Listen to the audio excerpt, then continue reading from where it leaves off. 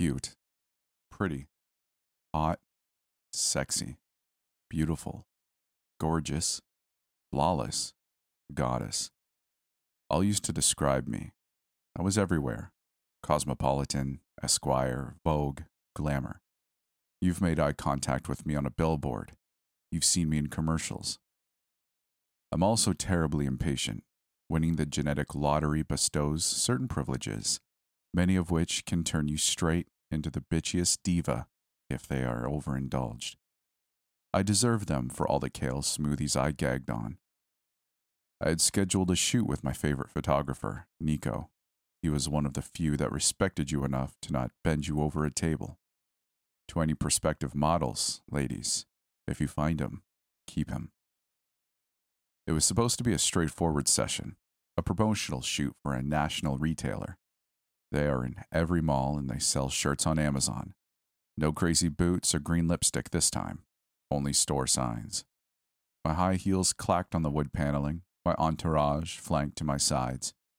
People who wanted to matter, but didn't. You know the feeling. The copious amount of camera wires and tarps proved hazardous, as I balanced precariously over them. The air conditioning left the room feeling chilly and distressing.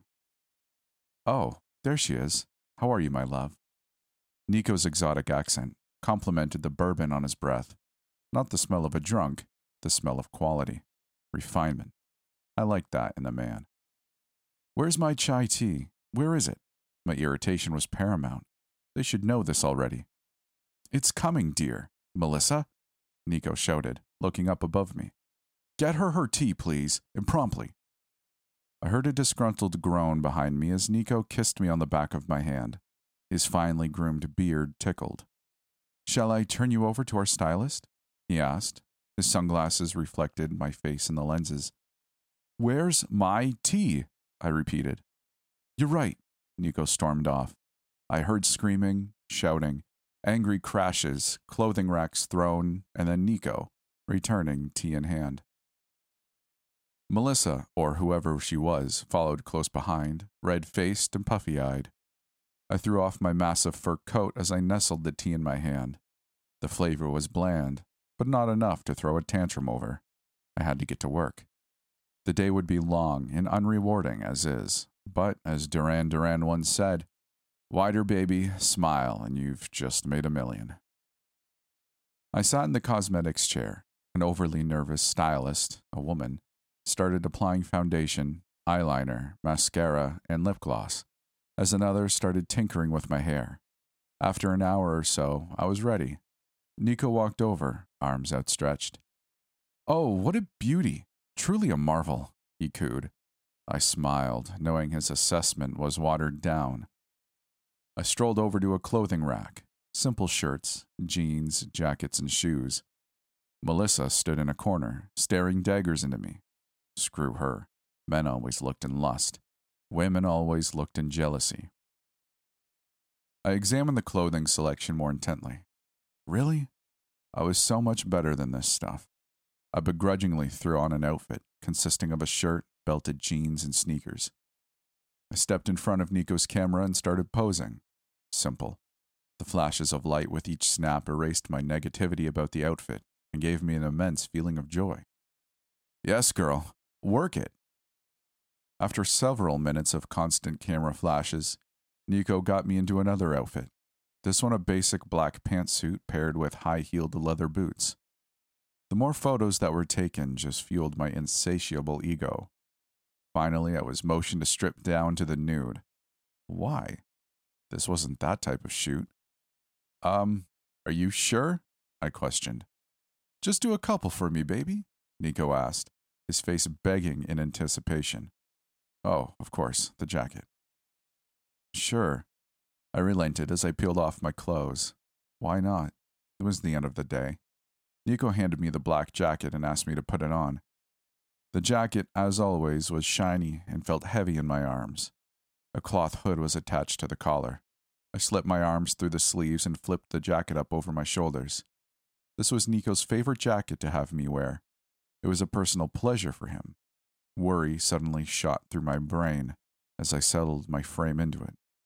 The lining felt strange. I shrugged the feeling off.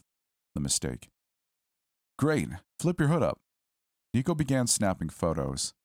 I posed, blew kisses, and really tried to sell the bad girl look. Okay, now flip it down off your shoulders and arch your back, Nico said. I rolled my shoulders back to remove the jacket. Nothing but leather creasing. What the hell? I tried slipping the hood off my head. The unmistakable pain of hair being pulled stabbed into my scalp. I squatted down and winced, rubbing my head. What's wrong? Nico asked, his face popping out from behind the camera lens. I can't get this jacket off. I gritted my teeth in frustration. I started flailing my arms wildly, the metal zippers clinking. Panic began to work its way into my chest and throat. Hold on. Let me help you. Nico walked over and placed his hand over the hood. He pulled. Stop it. You're hurting me, I screamed. Tears sprang to my eyes, my hair follicles on fire. My chest felt weighed down as if an elephant found a comfortable resting spot. I couldn't breathe. I felt a cool, smooth leather under my fingertips. It crinkled and squeaked with my movements. I collapsed into a heap on the floor, now in a full-fledged panic attack. Nico hushed my entourage and all other personnel out of the room as someone called 911. What was this? Some kind of sick prank? I felt the jacket start to form around my body like a second skin. I ugly cried. My tears blocked my vision. And suddenly, I heard a scuffle. Nico shouting, a door lock clicking. Melissa, what the hell are you doing? A surprised shout. I looked up, seeing Melissa, the assistant, standing over me. Her face was reddened, her fists balled tightly. I shook my head in confusion. Nico pounded on the door. You spoiled brat. Here's your chai tea, she said quietly and without emotion. Then suddenly she snatched the hood in a death grip. The pain was so intense I howled. I felt the hairs in my head began to pop out of my scalp. Warm, wet crimson began running down my face in jagged lines. I saw Nico on the other side of the door, hands over mouth, helpless. I kicked and screamed, but Melissa was stronger. This is for all the years of abuse. The saliva molecule splattered in my ear canal. She pulled harder. I felt my face began to tear like wrapping paper. I felt a warm ridge form in my forehead as the hood was peeled off with my skin and scalp. The pain was so unbearable. I couldn't make a sound. My hands flew up to where my hair had been. Sheer horror. They came back slimy and bloody, degloved. I stumbled around, my vision red and murky. I caught a brief, blurry glimpse of Nico, hands on knees, projectile vomiting. My knees gave out as I planted onto the floor. I chipped a tooth on impact as I heard footsteps approach me from behind. I felt a shoe slam down viciously in the back of my neck. Bitch, Melissa spat. I gasped as the pulling resumed. I realized, to my absolute horror, that the jacket was still stuck to my back. My skin began to tear at the shoulder blades. Each cellular layer was ripped and shredded as the jacket took my skin off, like the pelt of an animal. I screamed louder than I've ever screamed. The sound rang off the walls. I reached behind me helplessly as the sleeves were jerked backwards. The knuckles on my hands were now exposed, the joints coated in blood. I wanted to die.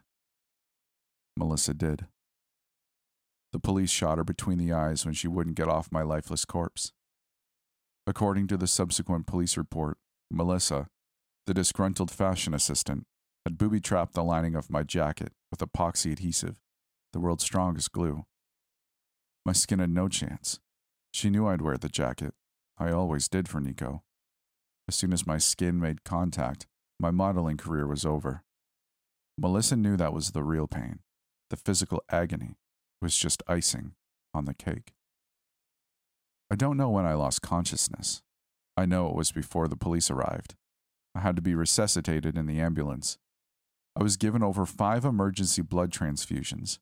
My body didn't have enough skin left for a graft, so I was given an allograft from a medical cadaver. My body rejected it. I laid in a recovery bed for over 6 months. Since I was injured during a shoot, the client paid for my substantial medical expenses, which ended up bankrupting them. After what felt like a lifetime, the bandages were removed, and I shrieked. Horrid, rigid, cavernous, abominable scars embedded themselves deep into my deformed face. My scalp, now bald from the complete removal of the hair follicles, was a wavy mess of uneven lines, raised pockmarks, and jagged scarring. I hid myself in my hands. I couldn't bear the sight. I cried myself to sleep. I couldn't work, not only as a model, but anywhere. I would be seen as a freak. Heads would turn, gossip would flourish, and assumptions would be made. Vanity is only skin deep. Weird, gross, ugly, nasty, hideous, disgusting, horrid, abhorrent.